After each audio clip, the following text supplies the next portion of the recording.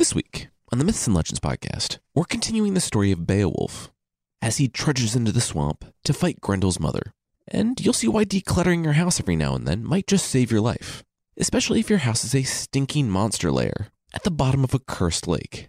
The creature this time is one that you actually do want watching you sleep, which is a nice change. This is the Myths and Legends podcast, episode 60B, The Depths. This is a podcast where I tell stories from mythology and folklore. Some are incredibly popular stories you think you know, but with surprising origins. Others are stories you might not have heard, but really should. This week's episode is brought to you by Lincoln in the Bardo. From George Saunders, New York Times bestselling author of 10th of December, comes Lincoln in the Bardo, his long-awaited first novel featuring none other than Abraham Lincoln. A moving father-son story, Lincoln in the Bardo breaks free of its historical framework into a supernatural realm that's both hilarious and terrifying. It's on sale now, published by Random House, available wherever books are sold. Previously on the podcast, we met Beowulf, a Geatish hero from modern-day Sweden. He went to the Danish kingdom of Hrothgar because Grendel, the monster, was terrorizing Hrothgar's mead hall. Beowulf killed Grendel, everyone partied, and then that night another monster showed up and killed King Hrothgar's best and most trusted warrior before fleeing into the night. Real quickly before we get today's episode started, I've long suspected that I was mispronouncing Geats, and I've heard that in Old and Middle English, it would be closer to Geats. Thanks to Kristen for reaching out with help on this one. I really confused people when I switched the Irish pronunciations mid-story when I did the Toyne, so I'm just going to keep calling them Geats for this story, just for simplicity's sake.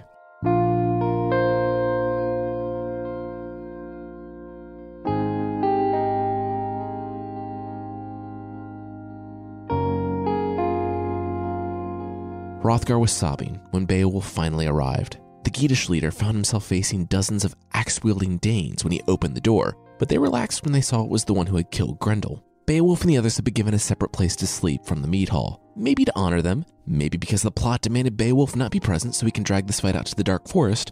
Who knows, it's anyone's guess. Hrothgar cursed the monster when he was finally able to speak again. The men and women of the hall stood with spears ready, facing out into the night. The door had, once again, been torn off, so until they moved somewhere else, they all had to be vigilant, and they couldn't move somewhere else until the king got it together. Sidebar, this medieval Danish doormaker must be cleaning up with these monsters hanging around. Hrothgar said he knew it. He knew she would come. He hoped she wouldn't, but now his best man was dead. Beowulf turned to him. She? Hrothgar took a long swig of mead and said yes. He had heard from his subjects in the uplands, far from the country, of two monsters. One, large and hulking, they called Grendel, but the other was smaller, faster, and deadlier. They somehow knew she was a she, and these two otherworldly marauders stalked the moors together. Hrothgar had no doubt that this was Grendel's mother, and she had come to take revenge for her son. She lived a few miles from the hall in a frost-stiffened wood, shrouded in mist, among the wolves. In that wood there's a lake. Legend has it that she lives in that lake, but it's a dark and terrible place. I can imagine Beowulf staring in disbelief, saying, wait, seriously?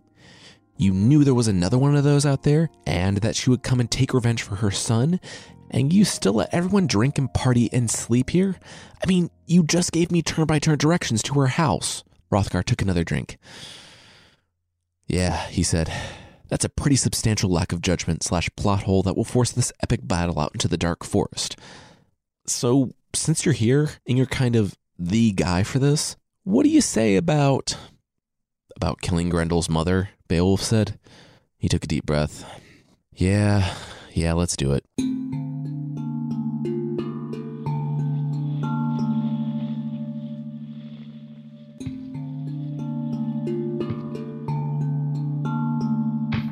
Some had stayed back with a small guard, but most had found their weapons and armor and rode out with the king. It was about 3 or 4 in the morning when everyone finally set out, tracking the deep grooves in the frozen ground where Grendel's mother's claws had dug into the path. Bits of Ashera, the man who was killed, were already covered in freshly fallen snow. There was no moon, so only their torchlights illuminated the path, and only so far. Off in the distance, somewhere, they could hear the wolves howling. They rode until they reached the forest. The trees gnarled and frozen. Beowulf rode out in front, And as they approached, the Geatish leader heard yelling from the back, and he heard men draw their swords. Something, was watching them from the forest. Beowulf heard them drawing back their bows when he saw it. The torchlight had barely grazed Ashera's severed head, sitting on a spike, just inside the forest. It looked like a face gazing out at them because it was a face gazing out at them. Beowulf held up his hand and walked over to it. He wrapped it up in a cloth and narrowed his eyes as he looked into the icy darkness of the forest. The party rode deeper and deeper into the forest, and eerie and otherworldly mists shrouded the paths ahead. The sounds of wolves howling and of other things lurching and breathing somewhere off in the darkness echoed through the night. Soon, they saw it. The lake. It was such a hateful and vile place that even the trees strained to grow away from it. The torchlight skimmed the surface of the lake, but it was too wide to see the end of it in the night. They could see what was in it, though. They saw something move on the surface. Then another thing. Then another. In ripples and waves, they could see serpents writhing just below the surface, so much so that the lake seemed to froth with their movement. They stood on a cliff overlooking the lake, and the others stepped back, until only Beowulf remained. Then the churning at the surface stopped, and it became still until, off in the distance, a much, much larger serpent, a dragon, grazed the surface of the water. Even with its iron-like scales rushing past, it was a full 30 seconds before the dragon disappeared back into the depths. And then, a few seconds later, it floated to the surface, dead. When its corpse rolled over, they saw a single arrow sticking out of a gap between the scales, Smaug style. The warriors were so awestruck with the water dragon that they didn't notice Beowulf see the gap in the scales, pull out his bow, mentally calculate a shot, and then fire an arrow into the water.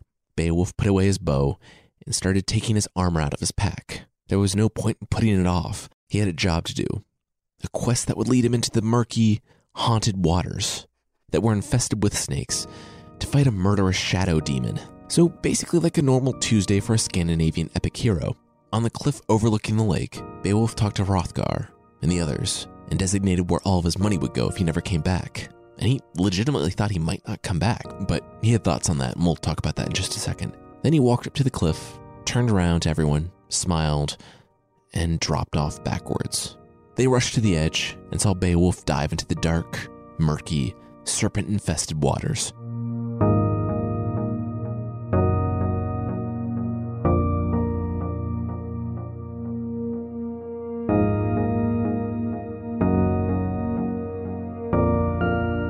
We'll see Beowulf break a world record and make several poor choices at the bottom of the lake. But that will be right after this. This week's episode is brought to you by Loot Crate. I tweeted out a picture of my desk the other day, and people complimented all the cool, nerdy things on it. From the Planet Express ship to Doctor Strange to a Hellboy piggy bank. I'd like to take credit for the quirky, nerdy style, but those all came from Loot Crate. You probably know Loot Crate is a monthly subscription box service filled with pop culture items from your favorite TV shows, movies, and games, all for less than $20 a month. You get all this loot, and you don't even need to fight a monster and his mom. Each month there's a different theme, with exclusive stuff you can only get through Loot Crate. Check it out. Whether you're getting it for that geek in your life, or you are that geek, it's an awesome little surprise every month.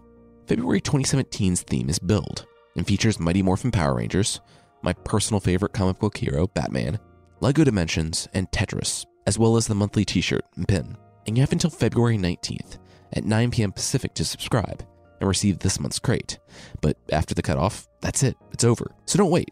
Head to lootcrate.com/legends and enter code LEGENDS to save $3 off of any new subscription today. That's lootcrate.com/legends, code LEGENDS, for $3 off any new subscription. This week's episode is brought to you by Casper, an obsessively engineered mattress at a shockingly fair price.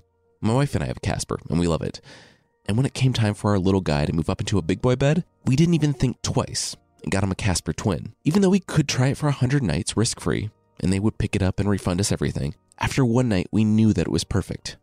He sleeps so much better now, which any parent of a toddler will tell you is very important for everyone's quality of life. Time magazine named the Casper one of the best inventions of 2015, and you'll see why if you try it out. It's memory foam, and it creates a sleep surface with just the right sink and just the right bounce. I was surprised that a mattress could fit in a box that small, but it's really the best one I've ever slept on. They have free shipping to the US and Canada, so you don't even have to leave your house and go lay in an awkward furniture showroom. And with over 20,000 reviews and a 4.8-star rating, it's quickly becoming the internet's favorite mattress. Get $50 towards any mattress purchase by visiting Casper.com/legends and using code LEGENDS. Terms and conditions apply. All right, now back to the show.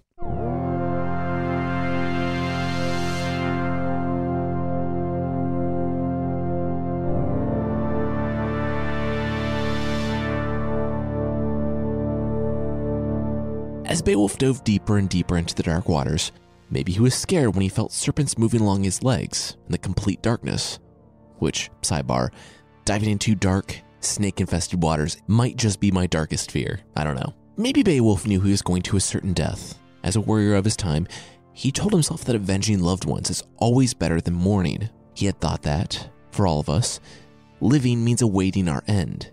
Whoever can, should win glory before death.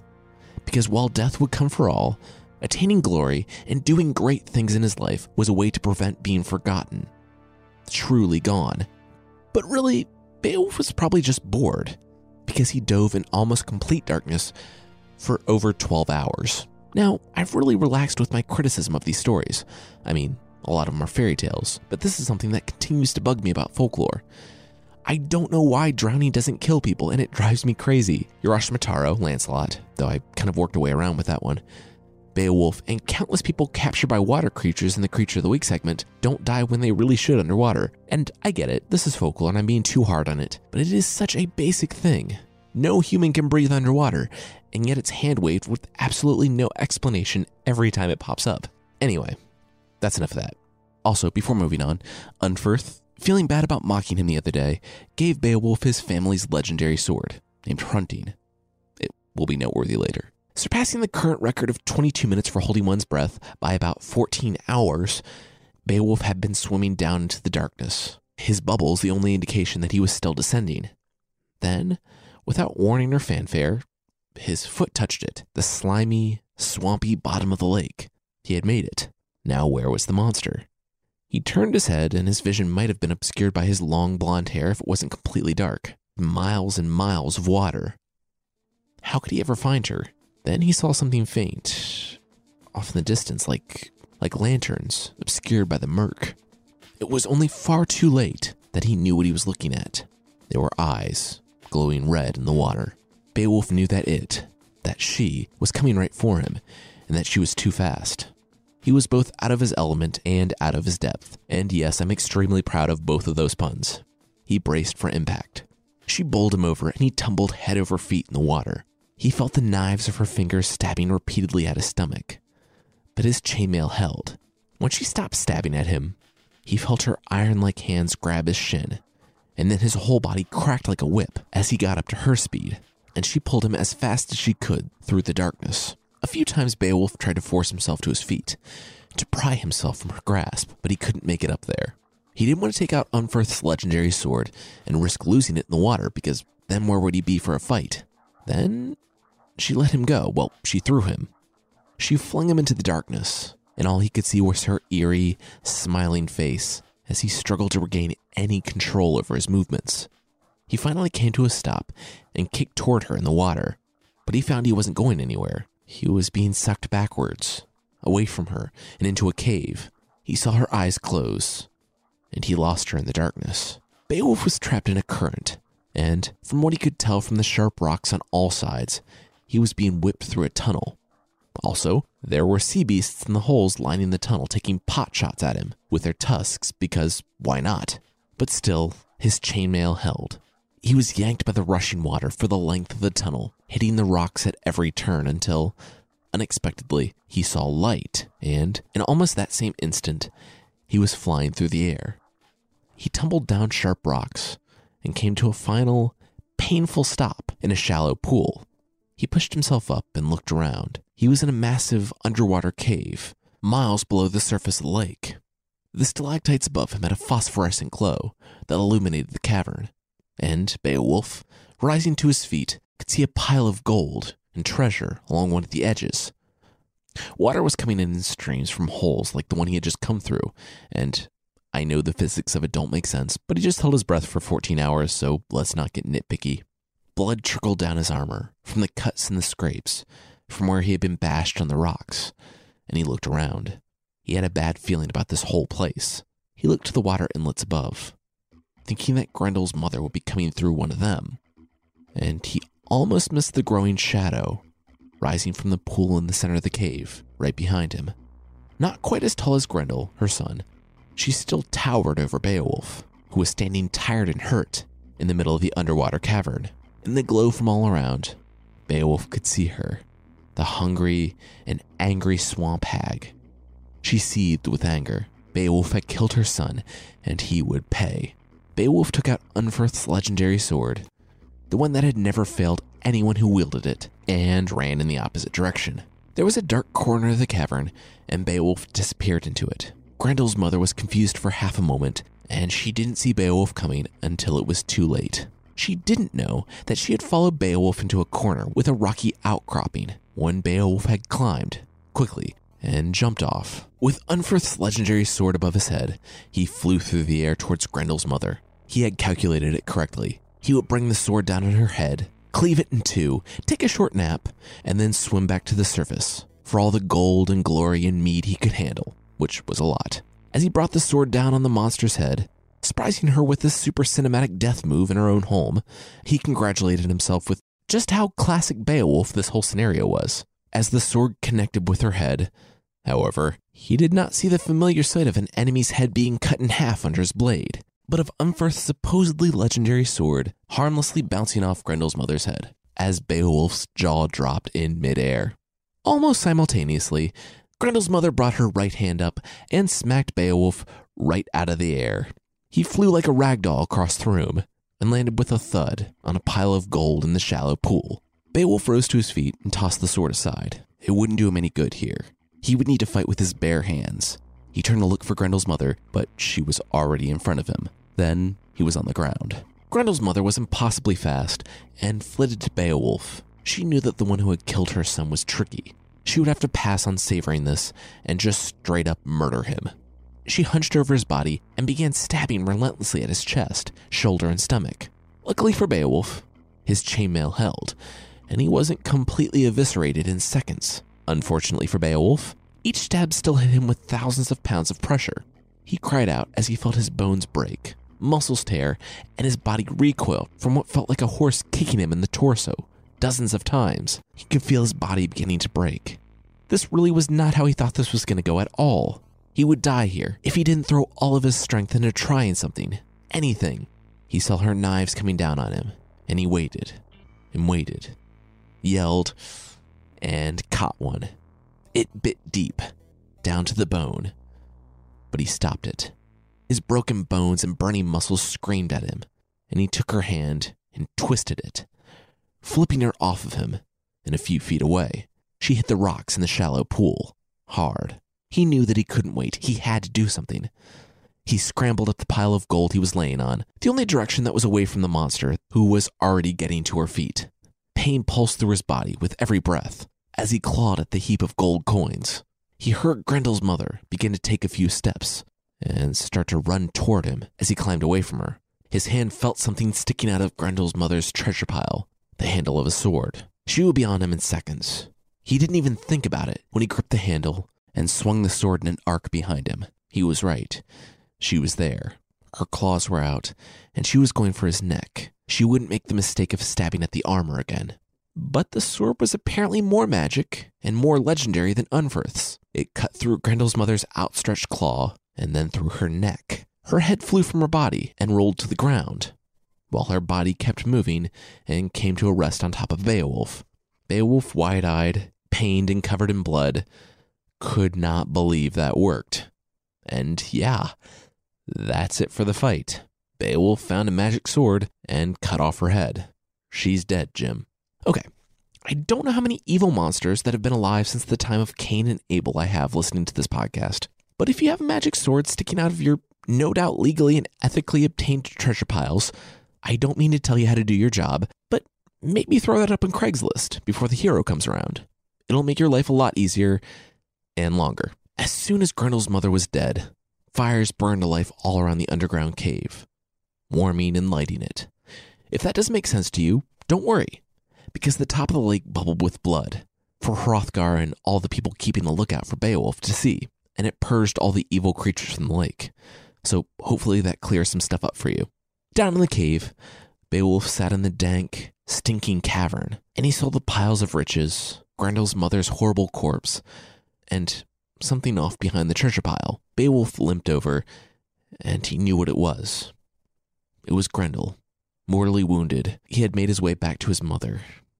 Beowulf could see that what Grendel's mother had done was because of her son. She was sad. She was mourning him and hurt. She had lashed out. Beowulf shrugged. It might have been sad that she missed her son and was mourning for him and all that, but if she wanted her son to live, maybe she could have helped him develop some hobbies other than killing Danes by the dozen. Beowulf didn't have any sympathy for the monster, but he knew someone who would want a trophy of Grendel. Beowulf took the sword that he had used to kill Grendel's mother, which we should talk about. It's massive, and it was forged in the time of giants, before a flood destroyed them. I can't tell if this was the blood ocean that drowned the giants of Norse mythology, or if this was the biblical flood. Regardless, it was a big, old, magic sword from the time of giants. But none of that matters. Beowulf used the sword to hack off Grendel's head, to take it with him as a trophy. But as Beowulf hacked at Grendel's corpse's neck, the blood came out and melted the sword. Because, of course, Grendel has sword-melting poison blood. I mean, who doesn't? Beowulf painfully dragged the head to the pool in the center, where Grendel's mother had come from, and he took one last look around the cavern. He saw a way out of the pool, took a deep breath, and started swimming for the surface, with Grendel's head in tow. Now, for this episode, I did a lot of research on all the bad things that can happen to you if you swim for what has to be tens of thousands of feet straight down, took a deep breath, and made your way right back to the surface. I did all this research like it mattered at all. Let's just say Beowulf did remember to exhale all the way up, and he just flexed all of those nitrogen bubbles right out of his blood with his legendary muscles.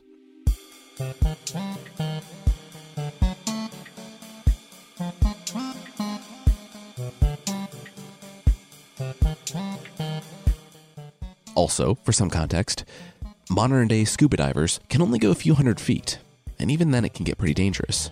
So, not the several hundred or several thousand feet that Beowulf went. It could be that Beowulf only went a short distance down, and he was combing the bottom of the lake for Grendel's mother, or that he swam straight down for 14 plus hours. It really doesn't make sense to try to make it realistic. A lot of impossible things are going on. At 3 p.m., a full 30 hours after he dove into the lake, the Danes and the Geats waiting on the cliff's edge saw something on the shore. It was a warrior, wrapped in mail, with an impractical gold helmet. Next to it sat something that looked like a scary, hairy beach ball. The Danes and the Geats rushed to Beowulf to find him alive but exhausted. They took his armor and chainmail from him and helped him to the tents. It took him just a few hours to recover, but Beowulf rode in glory, wincing at the horses every step from his many broken bones as they went to present the head to King Hrothgar. 4 people had to carry the massive thing, but it was done, and neither Grendel nor his mother would ever threaten the Danes again. There was a big party, and Hrothgar honored Beowulf and all that. We don't really need to go into it. But Hrothgar thanked Beowulf, and as the pair parted, Hrothgar told him to not put his faith in earthly things, like riches or power, or even his own strength, because they would all fade someday. Beowulf would need to be good to his people. The pair said goodbye, and Beowulf and his 11 companions made their way back to Geatland, or kind of modern-day Sweden, across the waters.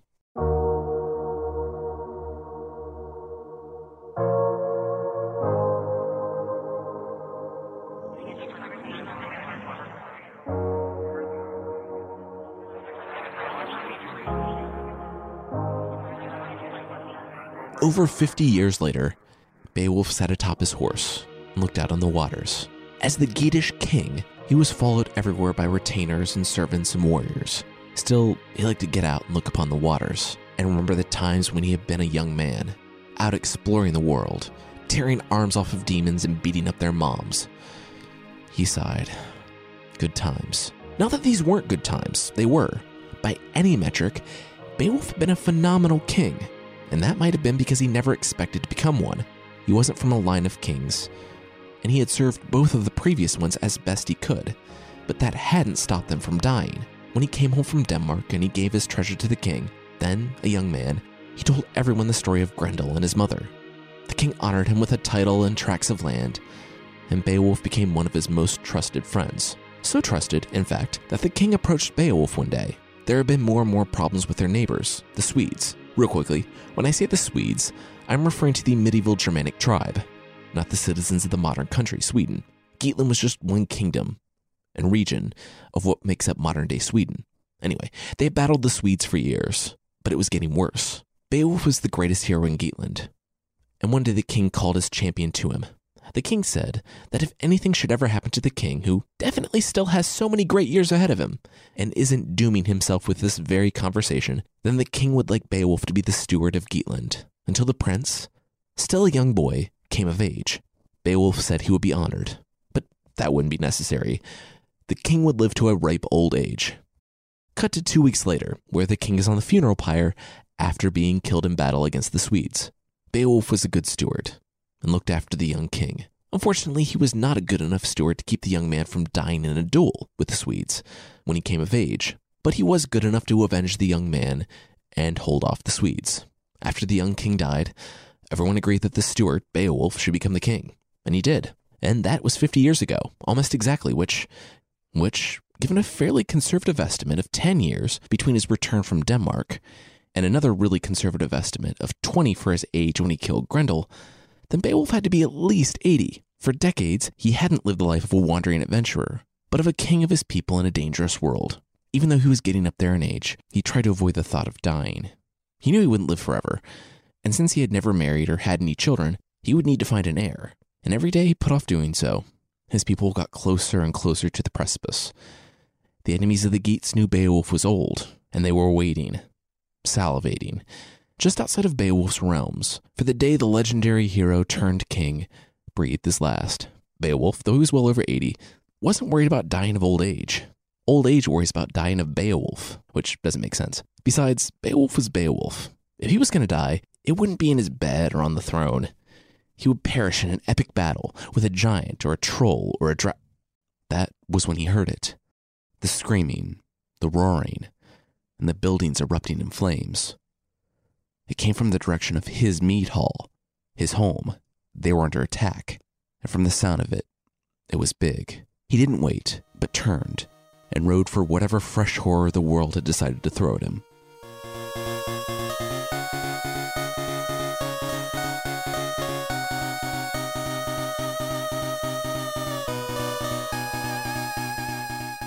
Next week, we'll see what was attacking his home, though a lot of you already know it, and we'll wrap up the story of Beowulf.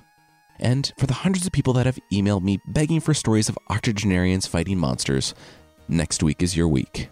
I want to say thanks to Marksman1122, A Star to Die For, Kitty Moss, Keith So Sexy, G-Funkification, Cheeseherd, #Yass, The Duchess, Sean1234675893837, Robbie9292, Ocean Nico, Crazy Carl 8 for You, Thicey, Bill Trex, Ella Bella, Gamer Sauce, and I Like Knowing Stuff for the reviews on iTunes. Thank you all so much. I really appreciate it. And if you'd like to leave a review, iTunes is the best place. You can find the show there at itunes.mythpodcast.com. And there's also a membership thing on the site. You can get extra episodes, source pack ebooks, and ad-free versions of the show for less than the price of a Boogeyman egg separator. It's a mug that looks like the face of a man with a cold, and you use it to separate egg whites. They, of course, drip out of his nose, looking like snot. I linked it in the show notes. If you're interested in the membership that, sadly, won't help you make egg whites and then never want to eat them again, check out support.mythpodcast.com.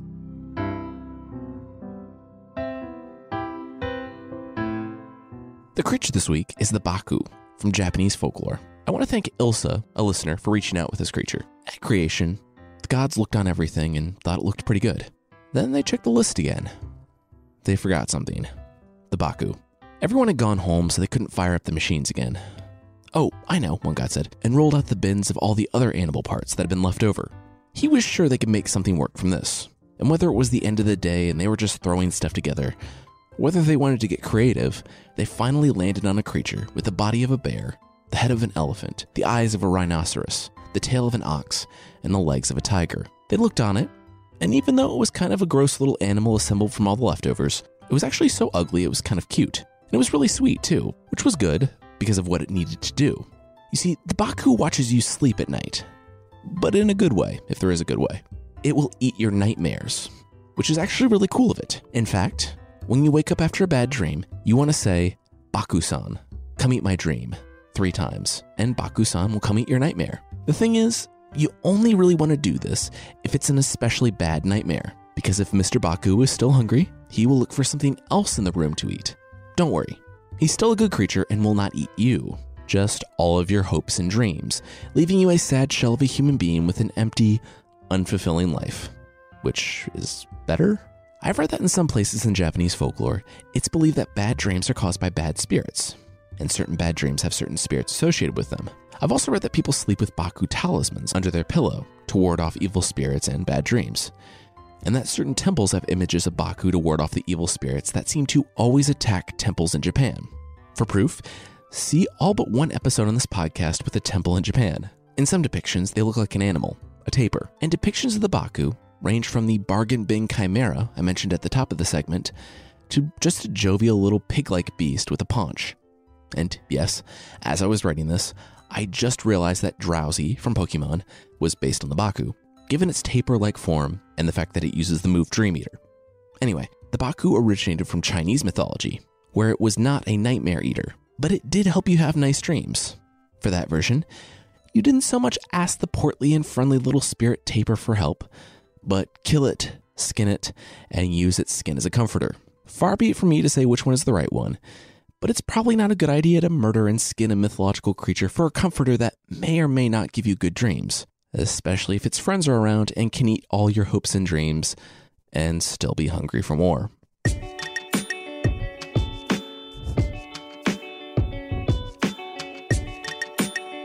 That's it for this week. The theme song is by the band Broke for Free, and the Creature of the Week music is by Steve Combs. There are links to other music in the show notes. And thanks again to Random House and Lincoln in the Bardo for sponsoring this episode. From George Saunders, New York Times bestselling author of 10th of December, comes Lincoln in the Bardo, his long-awaited first novel, featuring none other than Abraham Lincoln. A moving father and son story, Lincoln in the Bardo breaks free of its historical framework into a supernatural realm both hilarious and terrifying. It's on sale now, published by Random House, and available wherever books are sold. All right, that's it. Thank you so much for listening, and I'll see you next time.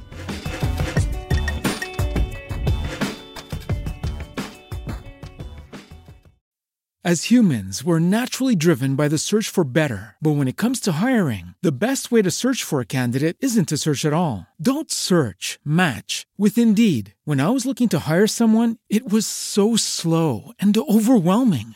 I wish I had used Indeed. If you need to hire, you need Indeed. Indeed is your matching and hiring platform with over 350 million global monthly visitors, according to Indeed data, and a matching engine that helps you find quality candidates fast. Ditch the busy work. Use Indeed for scheduling, screening, and messaging so you can connect with candidates faster. And Indeed doesn't just help you hire faster. 93% of employers agree Indeed delivers the highest quality matches compared to other job sites, according to a recent Indeed survey. And listeners of this show will get a $75 sponsored job credit to get your jobs more visibility at Indeed.com/podcast. That's Indeed.com/podcast. Terms and conditions apply.